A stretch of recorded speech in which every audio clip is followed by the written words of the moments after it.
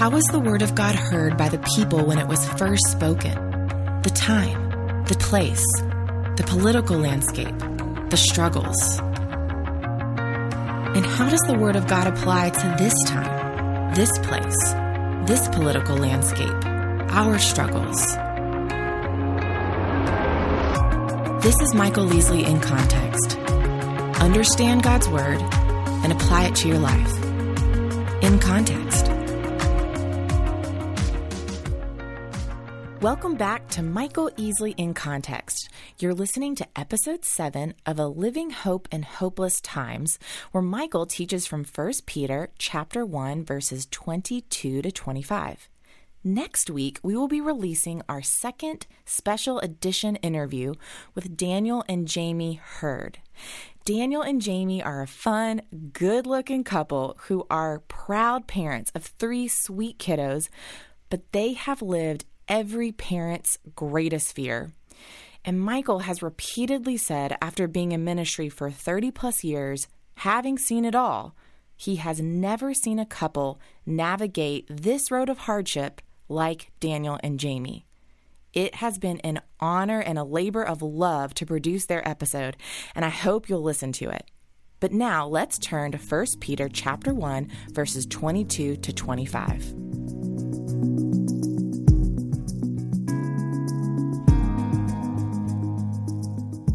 This passage in 1 Peter we're looking at tonight, verses 22 to 25, essentially deals with a new birth means a new life. A new birth means a new life, and a new life brings new relationships as part or members of the family of God. A new birth means a new life, and a new life means a new set of relationships, particularly with members of God's family. Let me read the whole section, and then I'll review it as we go through the text. Verse 22 of 1 Peter chapter 1, since you have, in obedience to the truth, purified your souls for a sincere love of the brethren, fervently love one another from the heart. For as you have been born again, not of the seed which is perishable, but imperishable, through the living and enduring word of God. For all flesh is like grass, and all its glory like the flowers of grass. The grass withers, and the flower falls off, but the word of the Lord endures forever. And this is the word which was preached to you. So the first thing I want us to think about is our souls being purified. Chapter 1, verse 22. What does it mean that our souls are purified? To get a lay of the land on chapter 1, he's now going horizontal. From 1 to 21, it's all been pretty much vertical theology. Now he's starting to apply it horizontally to how we live as Christians. Remember our context. These are people that are dispersed. They're living in a place that's not their home. They're suffering for the cause of Christ. Keep that in mind as we read some of these things. Now the focus turns on this horizontal plane of their purified souls and relationships. Since you have, in obedience to the truth, purified your souls for a sincere love. Purified here is moral, not ritual. And the reason I bring that up is for this audience, especially those who had Jewish history, they would think of a ritual purification. The entire festival structure, the sacrificial structure, was sewn into the idea of ritual. Now, if you grew up Catholic or Episcopalian or Lutheran or like some of us did, there's a lot of ritual. And what happens, unintended consequence, it becomes what? Meaningless repetition. We just do it because we've always done it. We never really stop and say, why are we doing this? And not unlike the pious Jew. They weren't evil or bad people in the sense of what they were doing, but they were doing it out of a ritual, hoping the ritual would somehow have effect. When you go to Israel, many of you have, when you go to the southern steps, we point out the mikvahs. A mikvah was simply a Jewish bath that had steps that went down. If you had the money and the time to build it, you had steps that went down and steps that went up.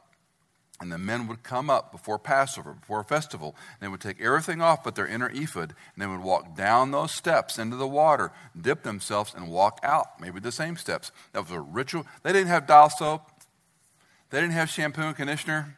They just walked in the water and walked out. And that was called a ritual bath. But it was ceremonial. It was a big deal. So the nuance of a moral purification versus ritual is a bit of a learning cliff for them. This isn't just a ritual thing you're doing, checking the box or fulfilling the law. This is a moral issue. Now, put it in terms of how they would hear it and you and I would hear it, you can't purify yourself anyway. No one can purify him or herself. We're bound in our sin. We're bound in our guilt. We're bound in our shame. So to put this together, the Jew would think it was ritual. What Peter is saying is it's moral. How can a man be right before God? How can anyone be pure before God? You can't unless someone else does it for you. So Peter is launching into this horizontal Christianity saying, look, you have to purify yourself in the sense that, verse 22, you obeyed the truth, purified your soul, and then the outcome for a sincere love of the brethren, fervently loving one another from the heart. Our self-consciousness of sin. Do you remember when you came to Christ, your view of sin, how it changed? I vividly remember.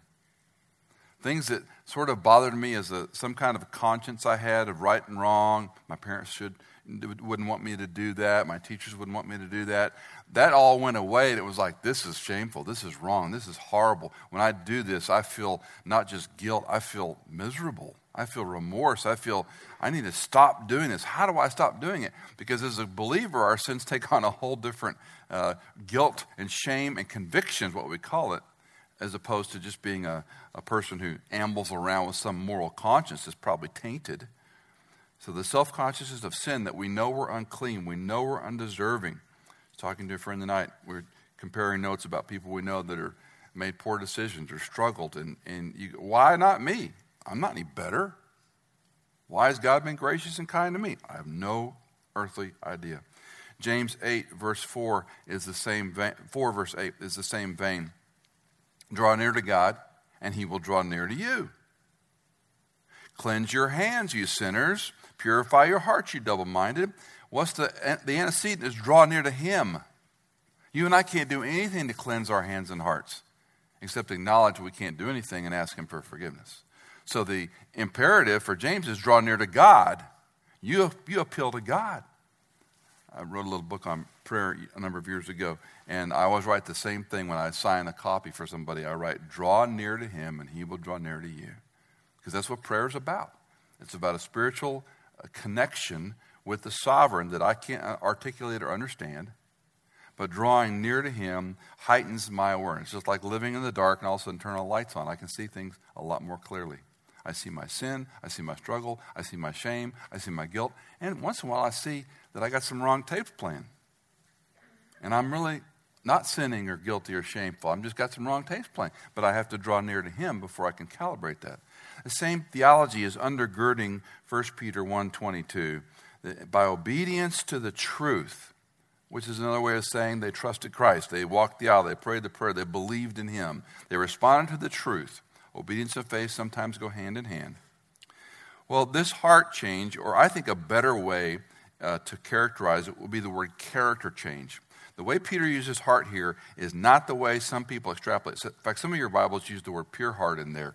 Most of them have taken that word out because it's only a couple of manuscripts in the Greek New Testament. It shows up, and some older Bibles left it in. It's a bit of a debate, but most of them drop it, I think, for good reason. Because it's not about making your heart pure, because why? You can't make your heart pure. Only he can make your heart pure. Only he can forgive you of your sin. So I think it's more a nuance of character here. Purified your souls with a sincere love for the brethren, fervently loving them from your character, which is what's changing. It's really pretty simple to apply this, I think, because many of us have been on trajectories of sanctification. Some of us are growing fantastic rates. Some of us bumping up and down, and we all have done this, right? When you and I coddle our sin, when we make excuse for our sin, when we have these little secret compartments in the recesses of our heart and mind that we think somehow we can cordon off and God doesn't see those, and we caress them, we love them, we coddle them, we protect them. We're doing everything else pretty well, but we got this little compartment. Cindy and I were with friends in Dallas this weekend, and the wife and I have a lot in common, and the husband and Cindy have a lot in common. It's a fun relationship.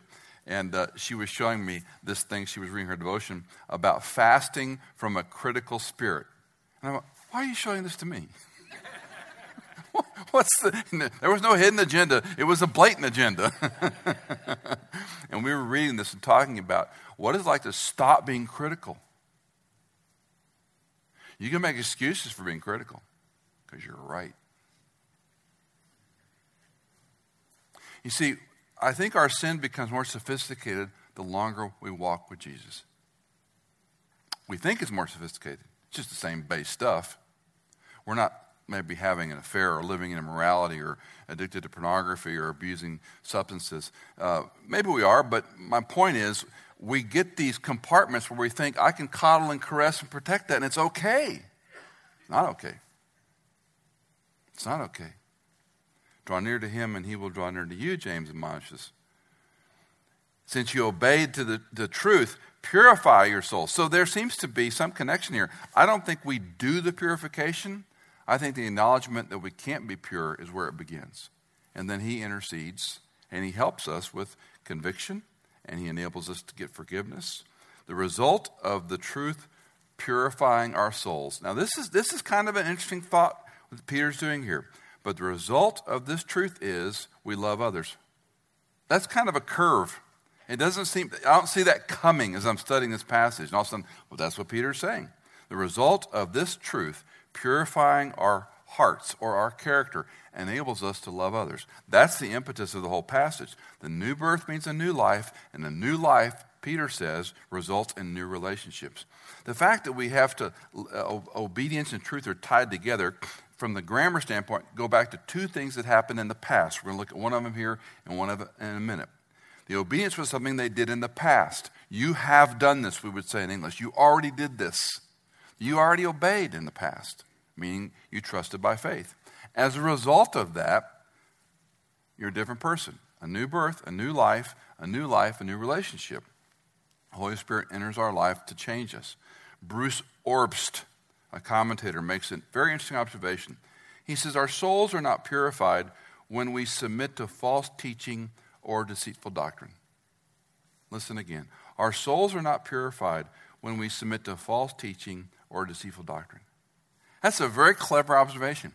If I'm submitting to the truth, I'm convicted in a good way, and I need to repent of that. I need his forgiveness. I need help with this area, whatever it is. But if I'm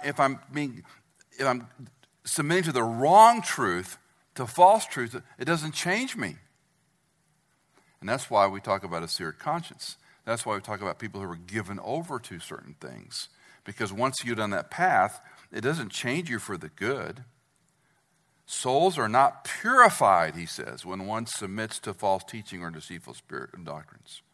So if we submit to the wrong information, we'll find out we're flat affect. We'll find ourselves defensive in posture. We'll find ourselves justifying our sinful choices and behaviors. Well, to love Christ as he wants us to is to love other people as he designed us to. It is the nature of the new birth to give new life. And the new life means new relationships. That's Peter's thesis in this passage. Verse 22, the second part, he talks about a fervent or sincere love. A sincere love for the brethren. Fervently love one another from the heart. We love because we were loved. Precisely, we love because you are our brothers in 1 John, or we could say sisters. In 1 John 3:14, we know that we have passed out of death into life because we love the brethren. Think about that. He says that's an identifier. You know you're a Christian if you love others. Something changes. Now some of us are loving people. Cindy and I have a dear friend, and I've told her once she loves too much. She loves people. She's so loving and so generous and so kind. She loves too much. But most of us don't love that much. Most of us got sort of guardrails in our love. We're self-protective. We're careful. We dole it out carefully. But this passage is saying a sincere love for the brethren. John in 1 John 3 says, if you've passed out of death into life because causal, we love the brethren. I don't know. Have you thought about this lately? Because you're a believer in Christ, you got to love other Christians. I mean, it's somewhere back there in the file folder, but is it a predominant thought? And Peter again is talking to a dispersed group that doesn't live at home, and they're being persecuted for the gospel. Striking to think, if we do not love the brethren, there could be a corollary. We don't know Christ. If I have no endearing care, compassion, concern, we have to define love, but if I have no concern for others, it's just about me, then I have to go back and scratch my head. What did I truly believe? What did I truly embrace if I don't care about these people? Peter underscores it with this phrase, sincere, a sincere love. Now, most of you already know this, but it's where the English word unhypocritical comes from. Unhypocritical. It's anotokripas. It's the idea of being underjudged with the prefix that says you're unhypocritical, meaning you're the real deal. You're sincere. We all know the play acting story of the Greeks, the comedy and tragedy, because at a distance you couldn't see. And so they would use these masks that were over-accentuated comedy or tragedy in different ones. And that's the whole idea of these large-scale makeups was the hypocrite. You played a part. A sincere love is one that is without hypocrisy. It's one that doesn't play act. Now, it struck me studying this is, let's just call it 60 or 80 years after Christ's death. You know, even in antiquity, people feigned love. Even in Peter's day, people pretended they cared. They pretended that they loved people that they really didn't love. Human personality hasn't changed no matter how advanced technology gets. Romans 12:9, love without hypocrisy. The ancients could feign love just like we can feign love. And he says, no, a sincere love. Now, I don't want to push it too far, but we've got two different words for love here in your Bible. We have Philadelphia, and typically it's slurred as agape. Agape-ao is probably the word. Philadelphia tends to be a brother-sister type relationship. We talk about we love each other as brothers and sisters in Christ, where agapeo tends to mean a sacrificial or others forward. There are 5 Greek terms for love, and C.S. Lewis and others have written books on these. I think sometimes they drill down a lot deeper than those words are supposed to mean. Sometimes we just take them, you might love your dog. You might love your husband or your wife. You might love your cat. I don't know how it's possible. You don't love your cat. Is the love you have for your cat the same as love you have for your husband or wife? Of course not. So we parse words that sometimes we don't really need to work that hard. But what he's saying here is a horizontal love expression between the family of God, and sometimes it's a sacrificial love. Cindy and I, for many years, taught marriage conferences, and we would tell stories about our own love relationship. And, of course, when you're dating and in love, when you're first, you think you're in love, but let's just be candid, you're just in lust. You don't have any clue what love is when you're dating. You're just kind of gaga, la-la. After the first couple of bouts of flu and children with diarrhea and, money problems, and then you start learning what love is, right? It's a whole different ball game. Love is sacrificial. Love is doing things I don't want to do. It's putting her before me, her putting me before herself. And we came up with this little phrase when we were having, a friend of mine used to say, he and his wife had words. Y'all ever heard that expression? We had words, and Cindy, I would say, you know what? I love you. I just don't like you right now. Everybody gets that, right? I'm not going anywhere. I love you. I just don't like you right now. Don't talk to me. Leave me alone. Don't touch me. And if you haven't had that in marriage, you've had it with children for sure. Because our children, we can love them to death, but sometimes we do not like them. And they're very clear when they don't like us, but they love us. They don't know it, but they do. It takes them, 20, 30 before they get there, but they love us. We're to love the brethren and the sisterin. Sometimes it's a familial relationship. Sometimes it's a sacrificial relationship. Peter is saying this is indicative of a new birth results in a new life with a new family relationship. He continues that we're born again eternally, verse 23. For you've been born again, not of seed which is perishable, but imperishable, through the living and enduring word of God. For all flesh is like grass, and all its glory like the flower of grass. The grass withers and the flower falls off, but the word of God, the word of the Lord, endures forever.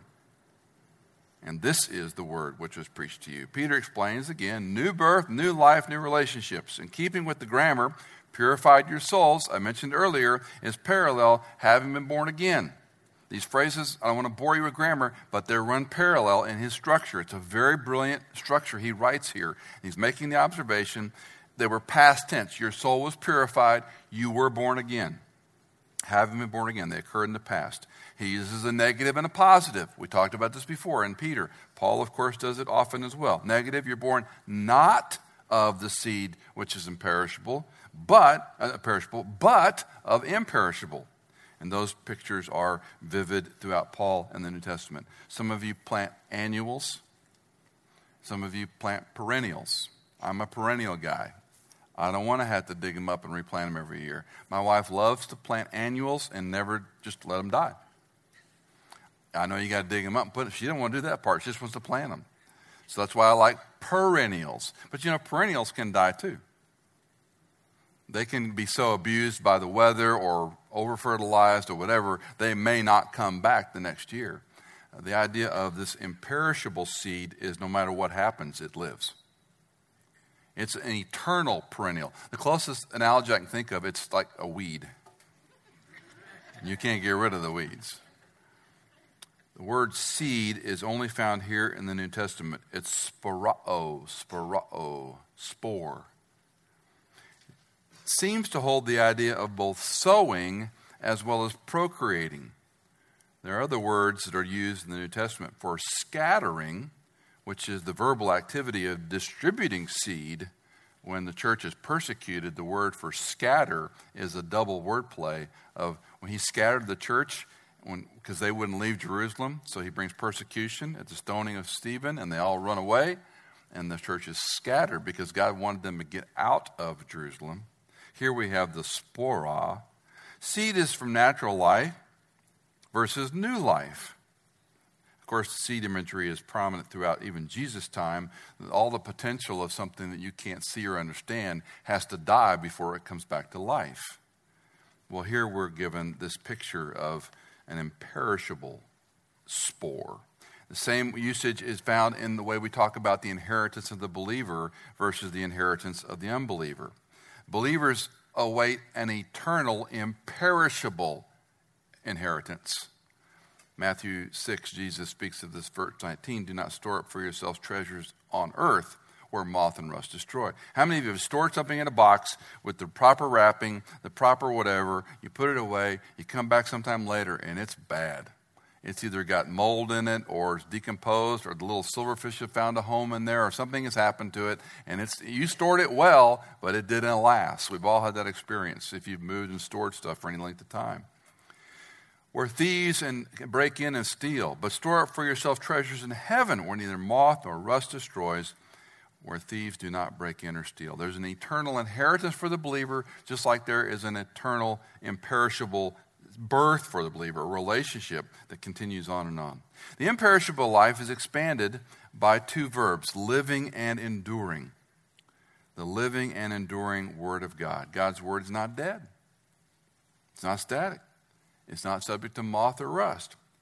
It's not subject to what the culture says about it. It's not subject to what some popular writer says about it. It's impenetrable. It's enduring. It's living. Now, the word here is interesting because the way Peter's going to talk about this in a moment, the word's going to have to do with mouth and two different words for word.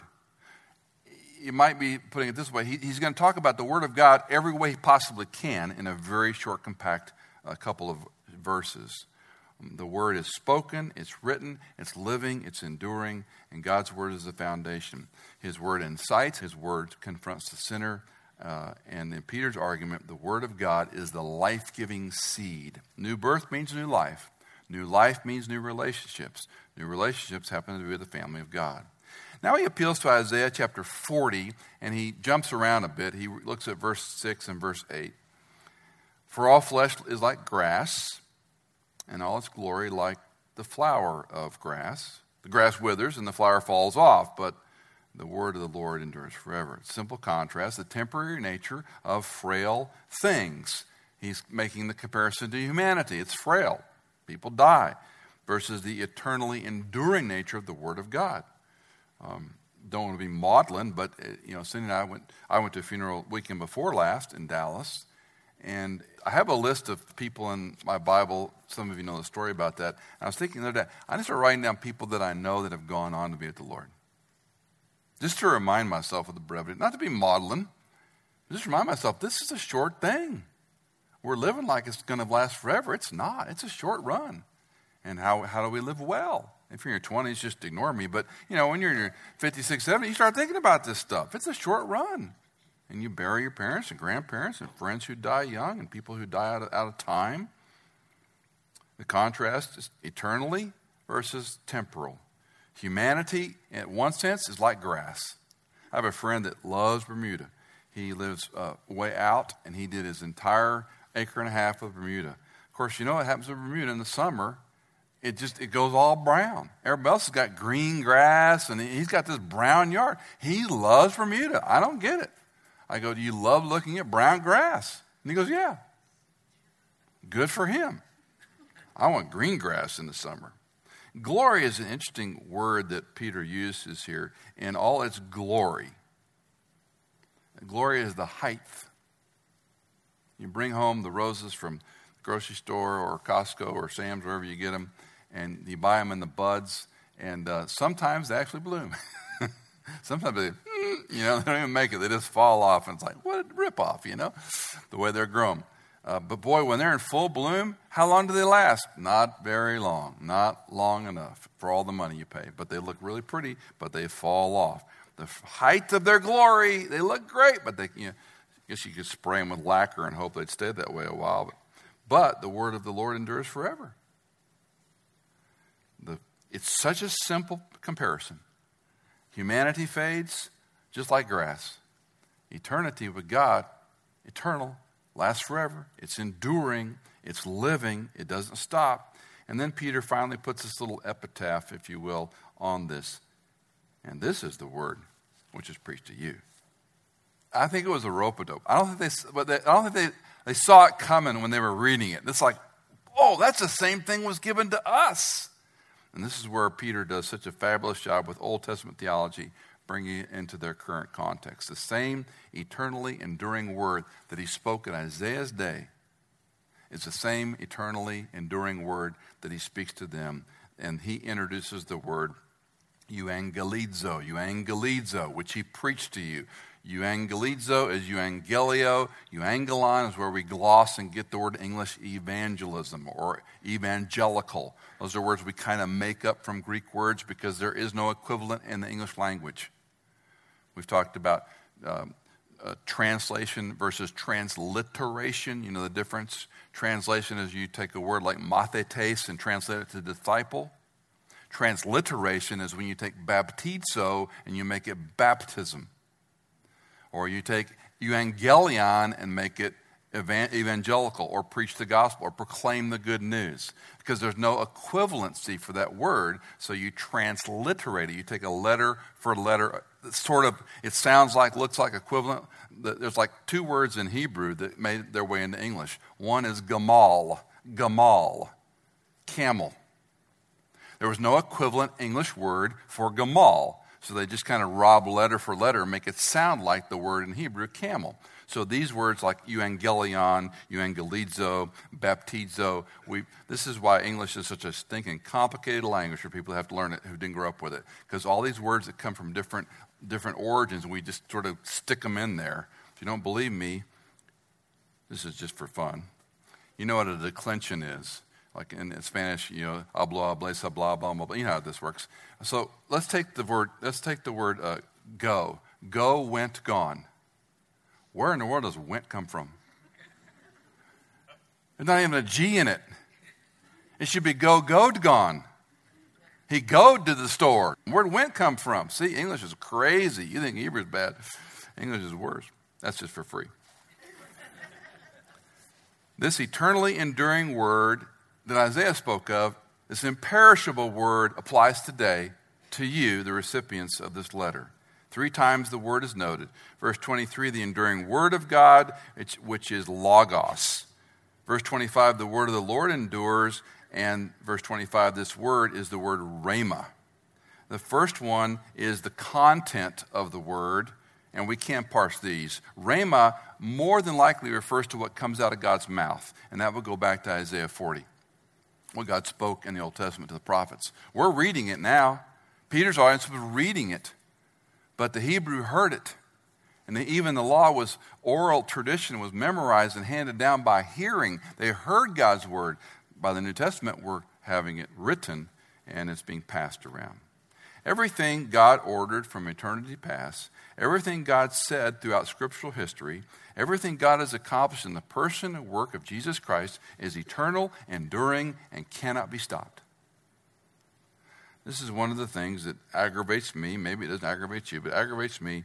And I don't mean to be age differentiating, but younger Christian minds who think less of this and more of their experience. Less of this and more how they feel. Less of this and what they gather on the little short snippets they read or a popular author they read. I'm not against any of that, but it's got to be grounded here, or it's just an opinion. It's just a worldly viewpoint. And it's frustrating when you see people make really unfortunate decisions because so-and-so said so. Well, wait a minute. Let's go back. Can you find that taught somewhere in the Scripture? Can you appeal to a principle, a passage, an argument there? Well, I just think God loves. Well, no. We got to be a little more specific than that. God also brings condemnation and brings judgment. He also evaluates believers' works. He also is a holy God. No, he's just loving. Well, that's just about this much of what you need to know. And one of the things I draw from this is this whole aspect of the euangelizo is not just the presentation of the gospel. You hear the word gospel a lot in preaching today. It's gospel-centered preaching. This is the gospel. We have to preach the gospel. And that becomes white noise like the word blessing or righteous or whatever. It just becomes white noise. The gospel, in a nutshell, is the life, death, burial, and resurrection of Jesus Christ in 1 Corinthians 15. That's the clearest gospel you're going to find. But the proclamation of the gospel is not just a word or box. It's heralding the message. It's explaining the truth. It's talking about the person and work of Jesus Christ. It's clarifying false teaching. To proclaim, to herald, to teach encompasses a lot more than just whatever this key word, the gospel, means right now, the way it's being used. Well, let me give you two lessons and then we'll call it a night. Number one, how sincere is your love for other believers? How sincere is your love for other believers? I'm not talking about the ones that are easy to love. I'm talking about the ones that are difficult to love. How sincere is your love when they're difficult, when they're wrong, when they believe things you don't believe? And, of course, you don't have a critical spirit like me, so you don't think they're wrong and I'm right. But when they're on their way. One of my most doctrinaire friends, some of you know him, but I won't use his name. He makes me look like, gray zone. He is so black and white, it's not even funny. We had dinner once years ago, and I said, I wish I could be as sure of one thing as you are of everything. And we were talking about a mutual friend that he was speaking with. And I was like, this guy, in your view, he's wacko on about 10 different theologies. Yet you're on the same platform with him, but you won't speak with so-and-so over here, who I think is equally a whack job. And I'm just asking him his opinion. And he had this most genteel response. He goes, Michael, so-and-so is still on his way. I thought that was pretty interesting. So-and-so is still on his way. Yeah, they got some goofy theology. Yeah, there'll be some fruity things, but I'm not going to disassociate. Now, there's other ones he would disassociate with for different reasons. I'm not saying that's the right way. I just found it striking that he had figured out a way to navigate this thing, because it's not our role. I mean, we should have a series on what judgment is and is not. You're judging people. Well, for heaven's sake, you're judging. All the time you're judging. Your judgment is a discerning decisions for right and wrong, for good or evil. It's not bad to judge things. It's how we carry that out. And we're not judgmental, and we be careful as Christ's admonition about the speck and the log. But at the same time, when we're looking at false theology, can I love those people who are teaching and peddling lies? And I don't know how the Holy Spirit and the Word work in your life, but generally speaking, if someone asked me the question, are you sincere in your love for the brothers? Somebody's name popped up in your head pretty quickly. And that's the irritation in your life and mine. That's the one we need to pray for. Secondly, remind yourselves of the eternal weight of God's Word. Application is done in lots of ways. Application is going and doing something, going and praying, going and sharing Christ with somebody, going and giving money to some effort. We can apply things. But one of the ways we apply that we don't talk about a lot is thinking differently. Think so as to have sober judgment. Think as you ought to think, Romans 12. Think clearly about God's words. So when these trends come around, when these isms and ologies bubble up, when some new book comes down the pipe, everybody's reading it, drinking the Kool-Aid, beware of those trends and come back to this is the word. At some point, for all the fodder and we read and all the ink we spill and all the social media we engage in, I wonder if we spent 10% of that time with our nose in a book, how our perspective would change on things. But it's a lot easier and more fun to look at pictures and watch Instagram and Pinterest and, whatever else. Are we getting theology from Pinterest? God help us. You might prefer to depend on others to tell you what to believe. You might prefer to depend on your friends or people you look up to. God's spoken and he's very clear. And it really isn't that hard to read. It really isn't that hard to study.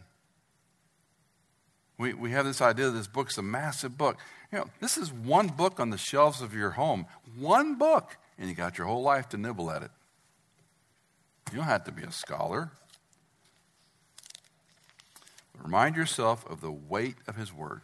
It's reliable. It's eternal. It's an anchor. It's trustworthy. It won't go anywhere. It won't change. No matter what the culture assails it with. No matter how the culture redefines the terms. This is the very word of God. And Peter said it's the word you heard. The one Isaiah spoke about, it's the same one you heard. Listen to 2 Timothy, whose time frame could not be more applicable as if it was written in the last decade. Chapter 3, verse 1, realize this, in the last days difficult times will come. For men will be lovers of self, lovers of money, boastful, arrogant, revilers, disobedient to parents. Does it ever catch you when Paul or Peter says, oh, come on, disobedient to parents? Like this is an egregious sin? Yeah. Because there's a structure he put in place, an imperfect structure because they're imperfect, sinful parents. But we learn obedience to the Father by obedience to our human parentage. And they're not perfect. Sometimes they're difficult. They're ungrateful. Difficult days will come. They're ungrateful. What a notion. Ingratitude, unloving, irreconcilable, gossips, without self-control, brutal, haters of good, treacherous, reckless, conceited, lovers of pleasure rather than lovers of God. Listen, holding to a form of godliness, although they have denied its power. And then he says, avoid such men as these. You have to put the lane lines in for a lot of things in life. He continues dropping down to verse 14. You, however, Timothy, Paul writes, continue in the things you have learned and become convinced of. Go back to your benchmark. What did Isaiah say? Grass withers, flower fades, flower falls off. Word of God endures forever. Word of God lasts forever. What were you convinced of? And that from childhood you have known the sacred writings, which are able to give you the wisdom that leads to salvation through faith, which is in Christ Jesus. I find it interesting, if you know Paul's story, of course his grandmother and his mother are the ones who raised him. He's talking to Timothy, who had a Gentile half-father, if I remember correctly. He was not what we call a full Jew. Remember, he has to get him circumcised before he can take him up to the complex. So there's some Gentiles in there somewhere. He's saying, look, go back and remember what you learned. Isn't it interesting how important childhood is for your faith? You grandparents in the room, go, go, go. Your children probably aren't raising them the way you want them to anyway. So you get the great opportunity to share Christ with them and love them and spoil them completely rotten and then tell them about Jesus. What a better opportunity. I mean, that goes hand in hand, right?